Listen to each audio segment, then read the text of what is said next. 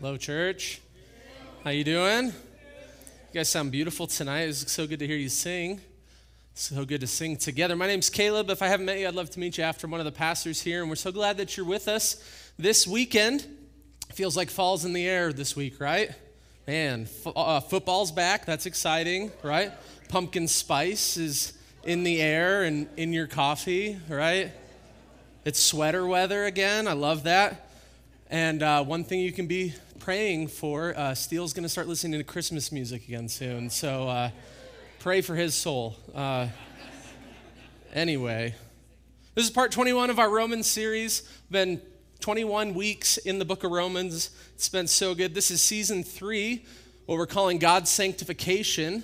And in this series, this part of the series, we've been talking all about sanctification, about being changed and transformed by the Holy Spirit to be more like Christ, right?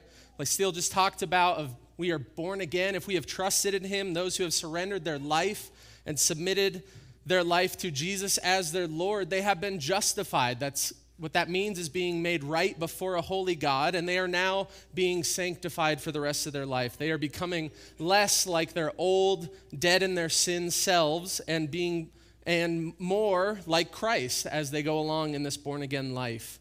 This is, again, part 21 of this series. We are in Romans 7. Oh, I got to turn this on. My bad. Try that again. Yes, part 21. We're in Romans 7. We're going to be in verses 7 through 13. I've entitled this message, Sinful Beyond Measure. We're going to see that phrase in one of our verses in verse 13, that sin was being revealed by the law of God, and it grew to be fully deadly and sinful beyond measure. That is the truth about sin and our sin nature without knowing Jesus. For the last few weeks in Romans, we've been reading Paul's argument for the Christian no longer being under the law, but under the new covenant of grace, right? We are no longer slaves to sin. We are now slaves to righteousness, slaves of God. We are His friends. We are His servants. Last week, Josh talked about Paul and his argument that we are now dead to the law. We are released from the marriage to the law because we have died to that. And now we are married to Christ. We have new life in Christ. We have died to the law and are married to Jesus. That is the truth. Josh also set up a little teaser last week for this week's verses. If you remember the example of his son, them walking past a sign on the wall that said, "Don't touch this wall." So, of course, what does his son do? Touch the wall, right? Can we relate to that? And when we see a sign that says, "Don't touch," everything in us wants to touch that. I think it was a good example. And we'll see that. We see that in verse 5 that Josh covered last week. For while we were living in the flesh, our sinful passions aroused by the law were at work in our members to bear fruit for death. We're going to unpack this idea plenty in our verses today. That's kind of the theme today. But like other times in this letter to Romans, Paul is anticipating some questions to arise from his readers back on his arguments about the law. The question is, does Paul think the law is sin, itself is sin? Paul wants to address his readers' thoughts before he even gets that question. But to me, it sounds like Paul has to keep repeating himself. Have you felt that way in Romans? Like Paul has to keep repeating himself?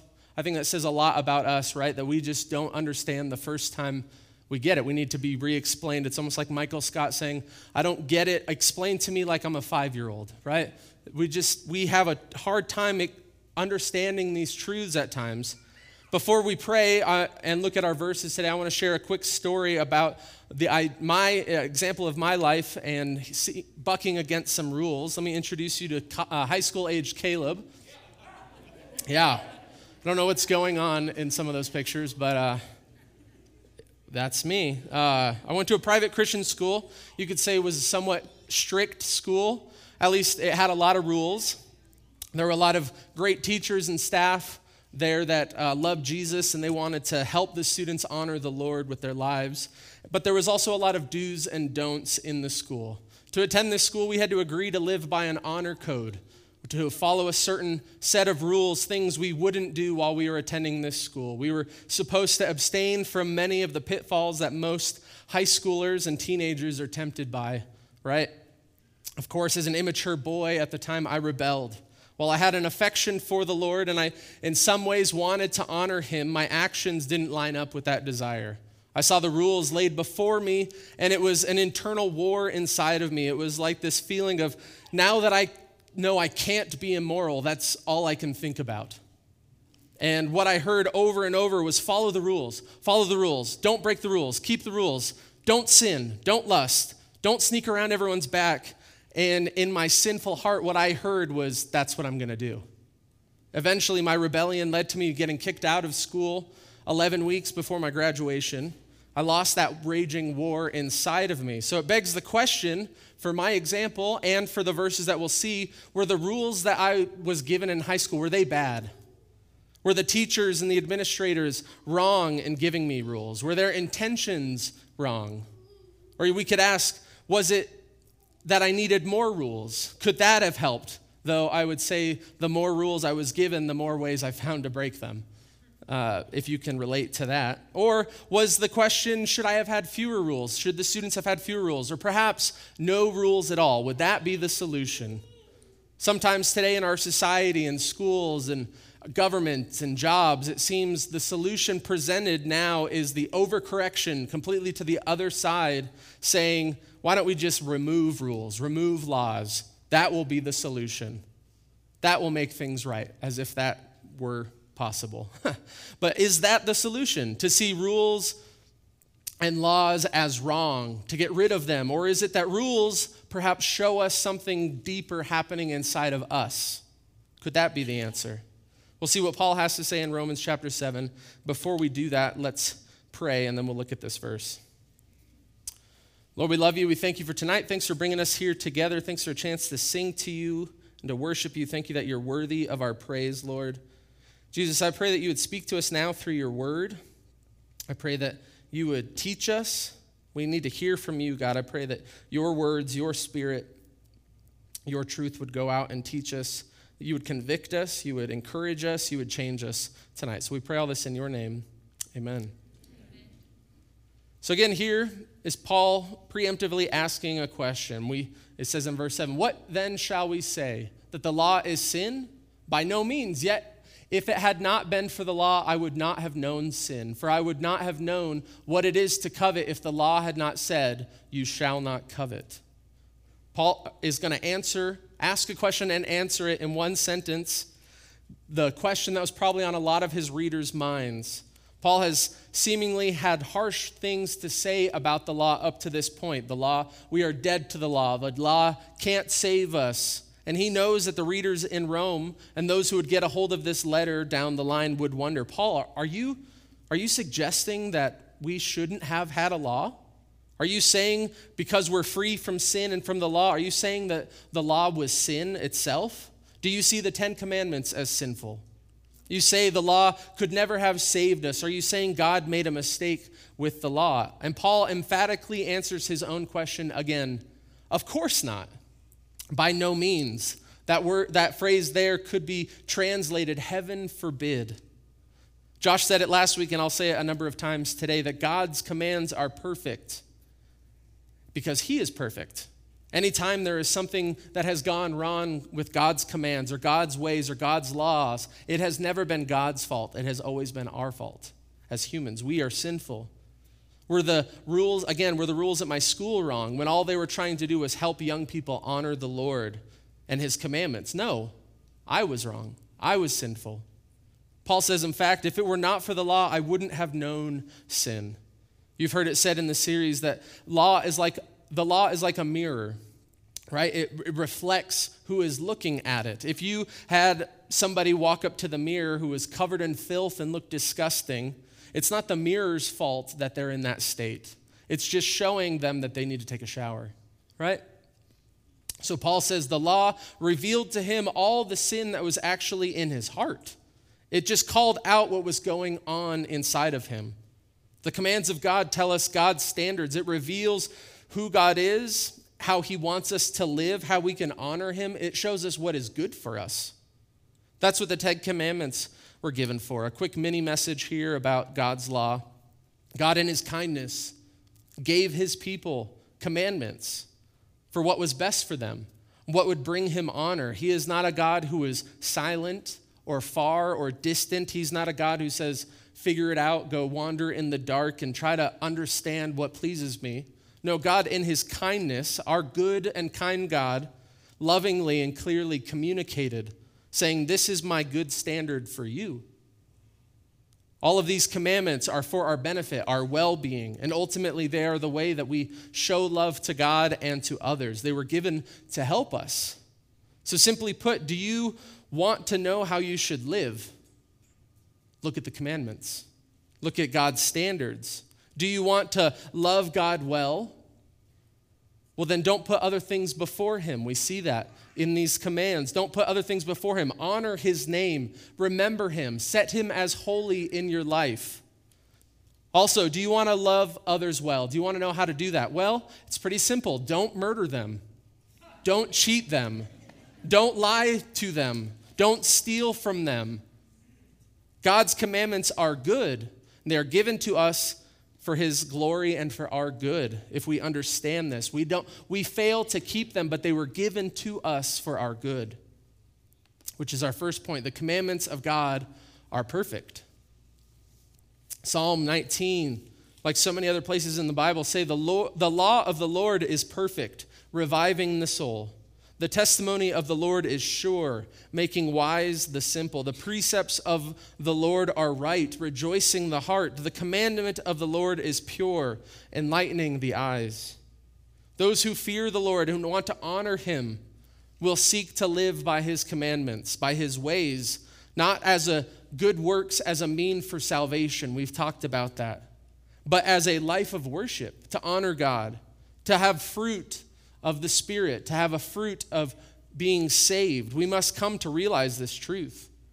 Paul wants to show his readers that he is not anti-law, by no means.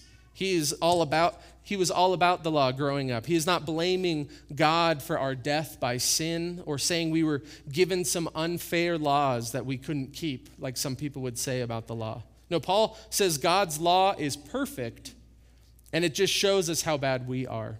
Again, to say that in another way. God has always given us boundaries and rules for our safety and for our benefit and thriving. We have to understand this. We even see this from the very beginning when God gave one of the first rules to Adam and Eve, right? In the garden, what did God say to them? You have all of the freedom you could possibly want. So much freedom. You can eat all of the fruit of the garden. You can reign over everything. Everything, you will have dominion over it all. So much freedom, except for when it comes to eating of one tree. Because if you do that, you will die.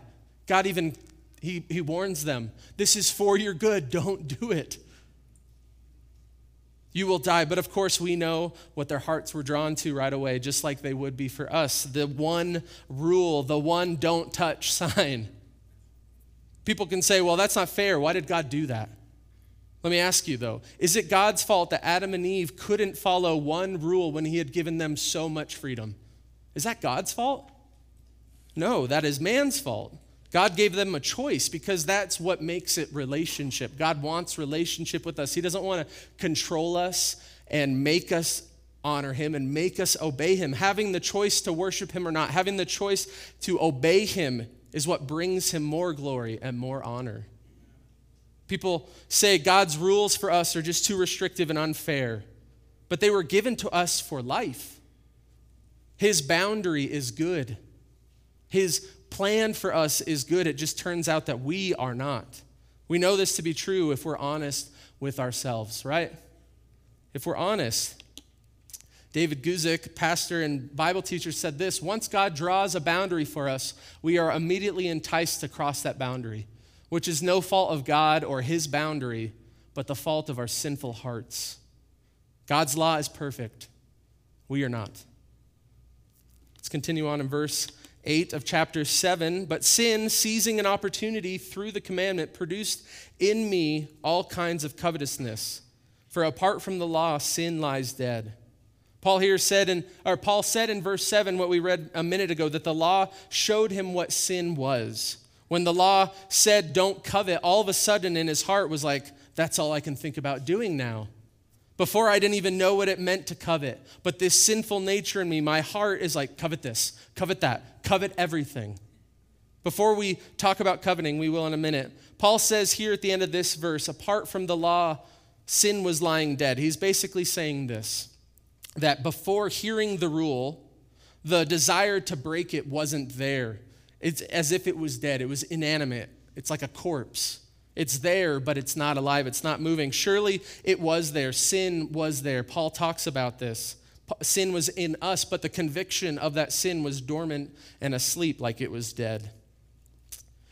Continuing on, it's an interesting thing that Paul talks about coveting of all the commandments here. If we look at the 10 commandments, at all these commandments, it could have been easy for someone like Paul, a Jew, Israelites, to grow up and to trick themselves into thinking that they were obedient according to the law, especially the first 9. The first 9 at face value are very external in obedience, in action. Don't worship an idol. They could say, cool, never done that. I've never actually made a statue or an idol. Or don't steal. Cool, I've never stolen anything. God, great, I'm all set. Paul was previously a Pharisee. Before Christ, he could have gone down this list and just said, check, check, check, I'm good. I've not done these externally.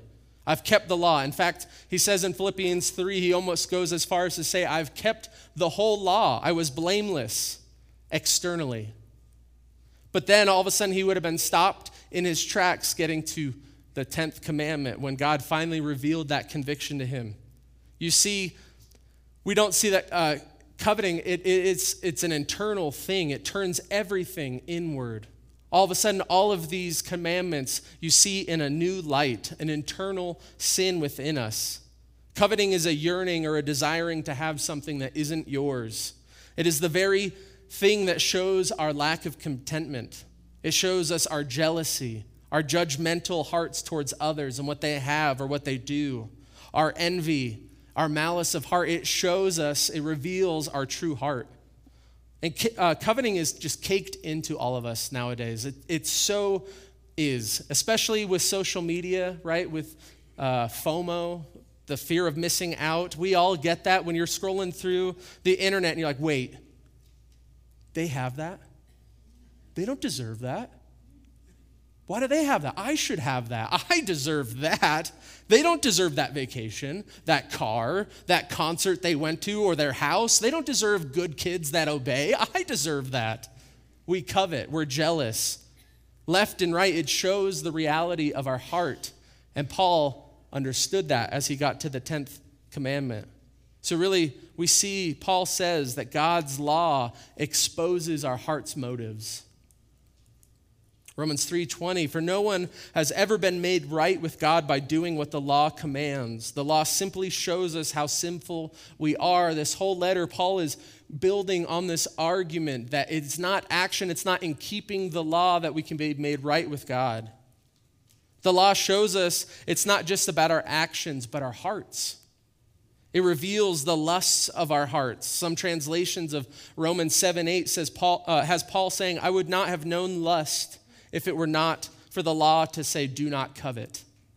It's the lust and the coveting in our heart that is 100% an internal thing. We can have all these outward appearances of obeying, but in us, we are just sinful beyond measure. Sinful thoughts and desires. That is our nature apart from Jesus. So it is not the law that is sinful. It is us. It was us. If we know Jesus, it was us before we were saved. The law was given not just for our actions, but our heart's motives, to reveal the secret sins within us. This is exactly the thing that Jesus said in Matthew 5, in the Sermon on the Mount.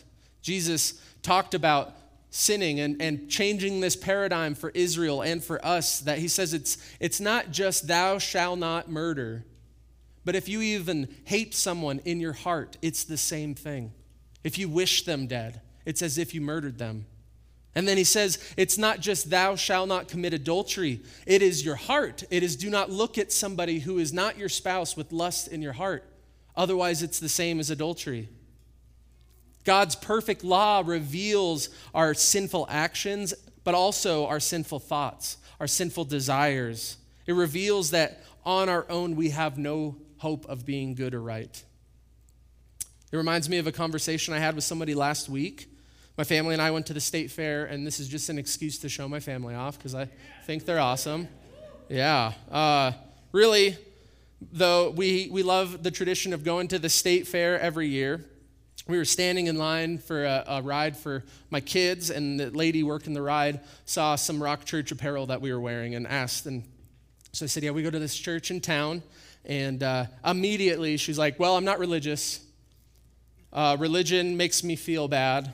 And honestly, I know I'm a good person because I volunteer and I try my best. Also, I believe in my heart that we're all good people at heart. I was like, well, that was a lot there. And I tried to quickly explain, well, we're not so religious either. We're about a relationship with God. And then the ride was about to start, and I didn't want to hold up the line, so we had to go. But I was like, you should read the Bible. And, just in those moments, it's sometimes awkward to be like, well, you are a bad person, so... But as I thought about it more, that conversation, I'm reminded that sin can deceive us so easily, right? Sin doesn't want us to know that we are wrong. Like that lady, the sin wants to keep her right in that place where, no, you're good. You don't need a savior. You're all set. God loves you. You're great. You try. Awesome. But then the law comes. When we're shown the law of God, it comes and it tells people the very thing they don't want to hear. But they need to know is that they are not good. We are not good in and of ourselves. In a loving and gracious way, we need to present what the Bible says to all people, that they are sinners needing a Savior. We cannot be deceived into thinking we are good in our sins. So the law came to show us our sin. Speaking of this deception, Charles Spurgeon, I love this, said this. This is one of the most deplorable results of sin. It injures us most by taking from us the capacity to know how much we are injured. It undermines the man's constitution and yet leads him to boast of his unfailing health. It beggars him and tells him he is rich. It strips him and makes him glory in his fancied robes. This is what God's perfect law is meant to combat. To reveal our depravity, to remove the deceit of sin, and to show us the death that we have earned before a holy God. Our sin needs this rude awakening, this revealing of our heart's motives. We need to not be deceived in this. So Paul is continuing in that. In Romans 7, verse 9, I was once alive apart from the law, but when the commandment came, sin came alive and I died. The very commandment that promised life proved to be death to me. For sin, seizing an opportunity through the commandment, deceived me and through it killed me. Paul isn't saying here that he was actually alive apart from the law. He talked about this in previous chapters of Romans, that sin is real, it's deadly. One day, all people will give an account of their lives before the judgment seat of God, whether they have ever audibly heard the gospel or they've audibly or physically seen the 10 Commandments or not. They will be held accountable before a holy God. Paul is saying that before understanding the point of the law, before having the conviction of sin, of hearing the law, he thought he was alive. He was walking around whistling, thinking, I'm a great person. He thought he was good and righteous because of his good works. He says the commandments that were given to us by God, again, for our good, for our benefit, and for our thriving, ended up being the very thing that our sinful desires revolted against most. How fickle we are, how dull we are. We see the good law that is from the Lord for our benefit, and our dumb brains go, nah, got it covered. I think I'll do what I want, God, thanks. Our hearts deceive us and drive us to the very thing that will kill us. Aren't we smart? This is because our sinful nature all out revolts against God's ways. This is so true. For while we were living in the flesh, our sinful passions, aroused by the law, were at work in our members to bear fruit of death. And we looked at that verse already. This is nothing new, but we cannot be deceived about it. This has gone on since Adam and Eve fell, and you need to know we are not evolving into better people as time goes on. It's just not true. Just be honest with yourself. God plainly spoke of who we are and our sin nature in Genesis. In the time of Noah, he said this, Genesis 6:5, the Lord saw that the wickedness of man was great in the earth, and that every intention of the thoughts of his heart were only evil continually. It's been going on for a long time. Jesus also spoke in Matthew that sin just oozes out of our sinful human hearts, and it manifests into sinful actions, but it starts at the heart. Here, look at this, Matthew 15:19, for out of the heart comes evil thoughts, murder, adultery, sexual immorality, theft, false witness, slander. A lot of those look like the 10 Commandments. And Jesus says, where it starts that you rebel against those is in your heart. Our rebellion starts there. It's like with kids, we have, if you've been around kids long enough, we had the parenting conference a couple weeks ago. Josh talked about the idea of training your child, even as a small toddler, training them to understand to not touch something, right? My wife and I wanted to train our kids around that age, 1, 2 years old, that there were certain things they should not touch. The stove, the light socket, the toilet, right? And it's kind of cute when they're staring at you at the time, at that age where they're staring at you and you eye contact and they're like, I see you. It just shows they're little sinners, right? But they don't just stay little sinners. As they get older, now with my kids, hey, make sure you wear your helmet when you ride your bike.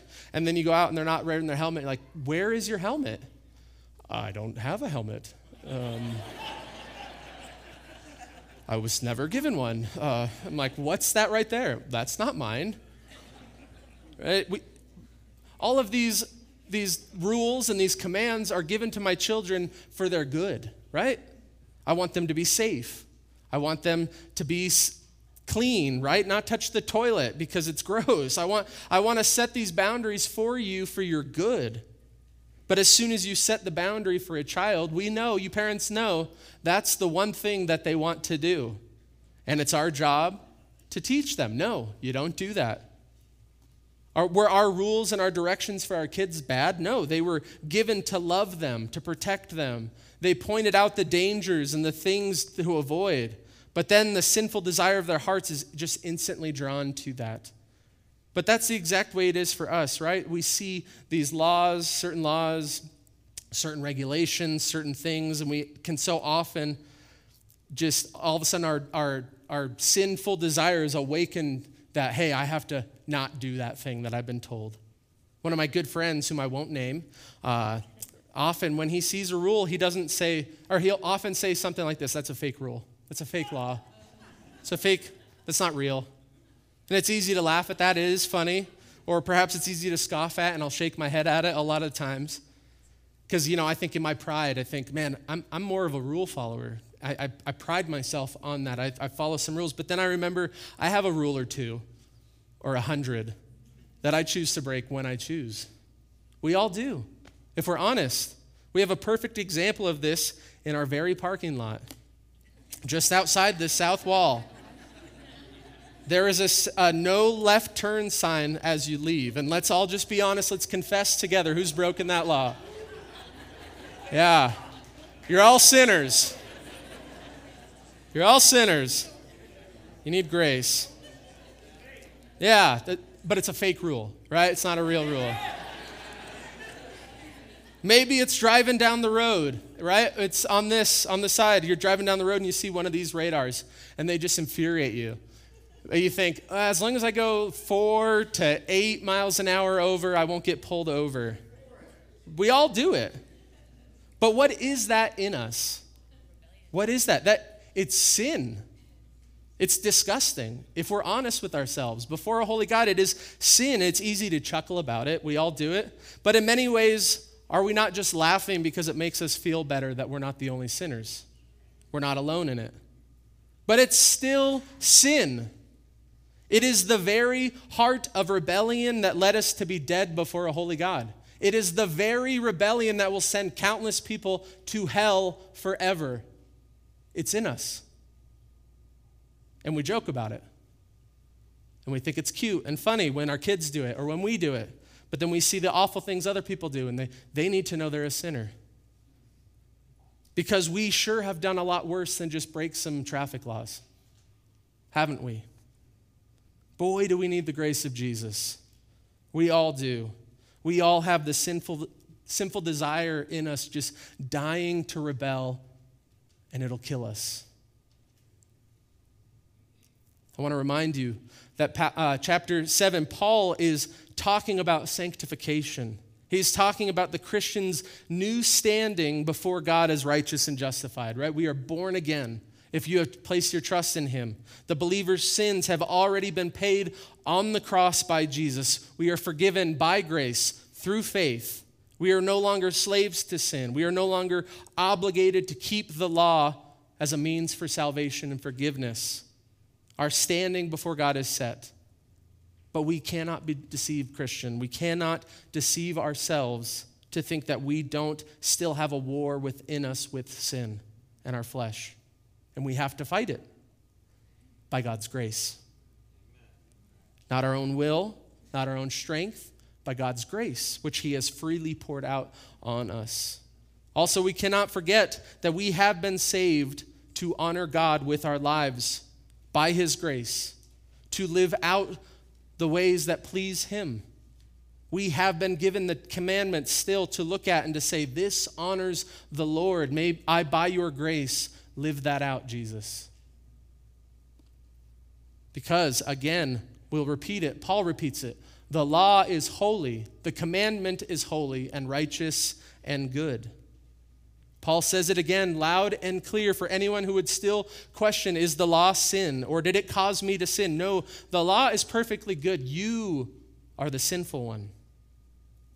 In our final verse this week, he then says, did that which is good then bring death to me? By no means. It was sin, producing death in me through what is good, in order that sin might be shown to be sin, and through the commandment might become sinful beyond measure. Apart from Christ, our sinful desire is sinful beyond measure. If we're honest, we see rules and boundaries. From the depths of our being, we want to break them. But in the process of sanctification, Jesus wants to bear good fruit in your life, Christian, in our lives, through our lives, the fruit of the Spirit. It is not by striving to do good works on my own hard work and my own merit and my own effort that I will become more like Christ. That couldn't get me salvation. It won't get me sanctification. Do you understand that? If the good works, if you're doing it out of a place to have a better standing with God, that's not the motive. It couldn't get you salvation. It won't get you sanctification. It is not by keeping the law in our own strength. It is only by clinging to the grace of God, by walking in his good plan and his grace, which is our final point. Our utter failure to keep the law reveals our desperation for grace. Last week, Josh reminded us that we have died to our marriage of the law. We are now married to Christ, and in that loving relationship, we have access to boundless grace. Grace that will help us live according to his word and to honor him. Romans 5:20, I love it. God's law was given so that all people could see how sinful they were, but as people sinned more and more, God's wonderful grace became more abundant. Praise the Lord. For some of us here, you may be overly aware of your sin. You're just so acutely aware of where you fail. You hate it. You want to fight it. You're in the struggle. When you stumble, you get back up and you keep fighting. You keep your eyes on the grace of Jesus. Keep fighting, Christian. Don't stop pursuing God's grace to fight the war of sin. Don't stop. But for others of us, you may be in a place where you are willfully deceived again. And too often you lay down and you go, well, I want it. I know it's wrong, but I want it. His grace is not a permission to sin. We need to repent and be brought back again to living by God's grace. It should reveal our desperation for grace, and we should cling to his grace. Many other times for all of us, though, I think, we can be completely oblivious to our failures. And God is so gracious and patient and kind to us. When he lovingly reveals our shortcomings, may we not try to make up for them by living by the law in our own good works, our own strength, but may we be driven to cling to the grace of God for our right living. Timothy Keller said it this way: unless the law does its work, we won't look to Christ. We will be in denial about the depth and nature of our sin. In other words, we need the law to convict us of sin before we can see our need for or have a desire for the grace of God in Christ. So as we bring this to a close, one of the most comforting things I've thought about this week is I was reminded that this week I am incapable of pleasing the Lord on my own. I can't do it. You can't do it. That's the whole reason Jesus came. We need to remember our new identity as believers in Christ. He came and lived the perfect life we could not. And then he placed his Spirit in us to walk with us. Jesus said in Matthew 5, he said, I did not come to abolish the law, but to fulfill it. And he did fulfill it. He came and fulfilled the law and its requirements for us on our behalf because we could not. That is grace. We did not earn it, and we still cannot earn it. Like with my school story, I didn't need the rules removed so that I could do what I wanted. That wasn't the solution. I needed to learn that the grace of Jesus was available for me so that I could walk in new life, walk in the strength to honor God and his commands by his grace, because Jesus fulfilled the law in my place. He can help us to walk according to God's good and perfect commandments for our lives. Again, this obedience is not for our salvation, our right standing with God. Instead, it is because he has already saved us, and now he walks with us to help us walk in what's best for us. Amen? For our glory, or for our good and his glory. That's what it's all about. His glory, our good. Let's pray. Lord, we love you. We thank you for what you've done. Jesus, thank you that you fulfilled the law on our behalf. Thank you that you walk with us now. God, I thank you for your word that reveals to us our need for you, our great desperation for your grace. Jesus, I pray that you would help us to walk by grace, to live by faith, to honor you and what's right. Would you help us? Would you gently and lovingly reveal to us ways that we're not honoring you, Lord? Would you wake us up to what we need from you? Jesus, for our good, for our thriving, for the good plan that you have, and ultimately, Lord, for your glory and for your worship, Jesus. We just thank you for Romans. Thank you for Paul and his heart for your church, and that we are even walking in that blessing, that he repeats himself so much for us. Thank you, Lord, for being patient with us. And we love you so much, Lord. I pray for anyone here who doesn't know you, if they don't know you, that they would not leave this place without asking how they can know you, Jesus. We love you, and we just pray all this in your name. Amen.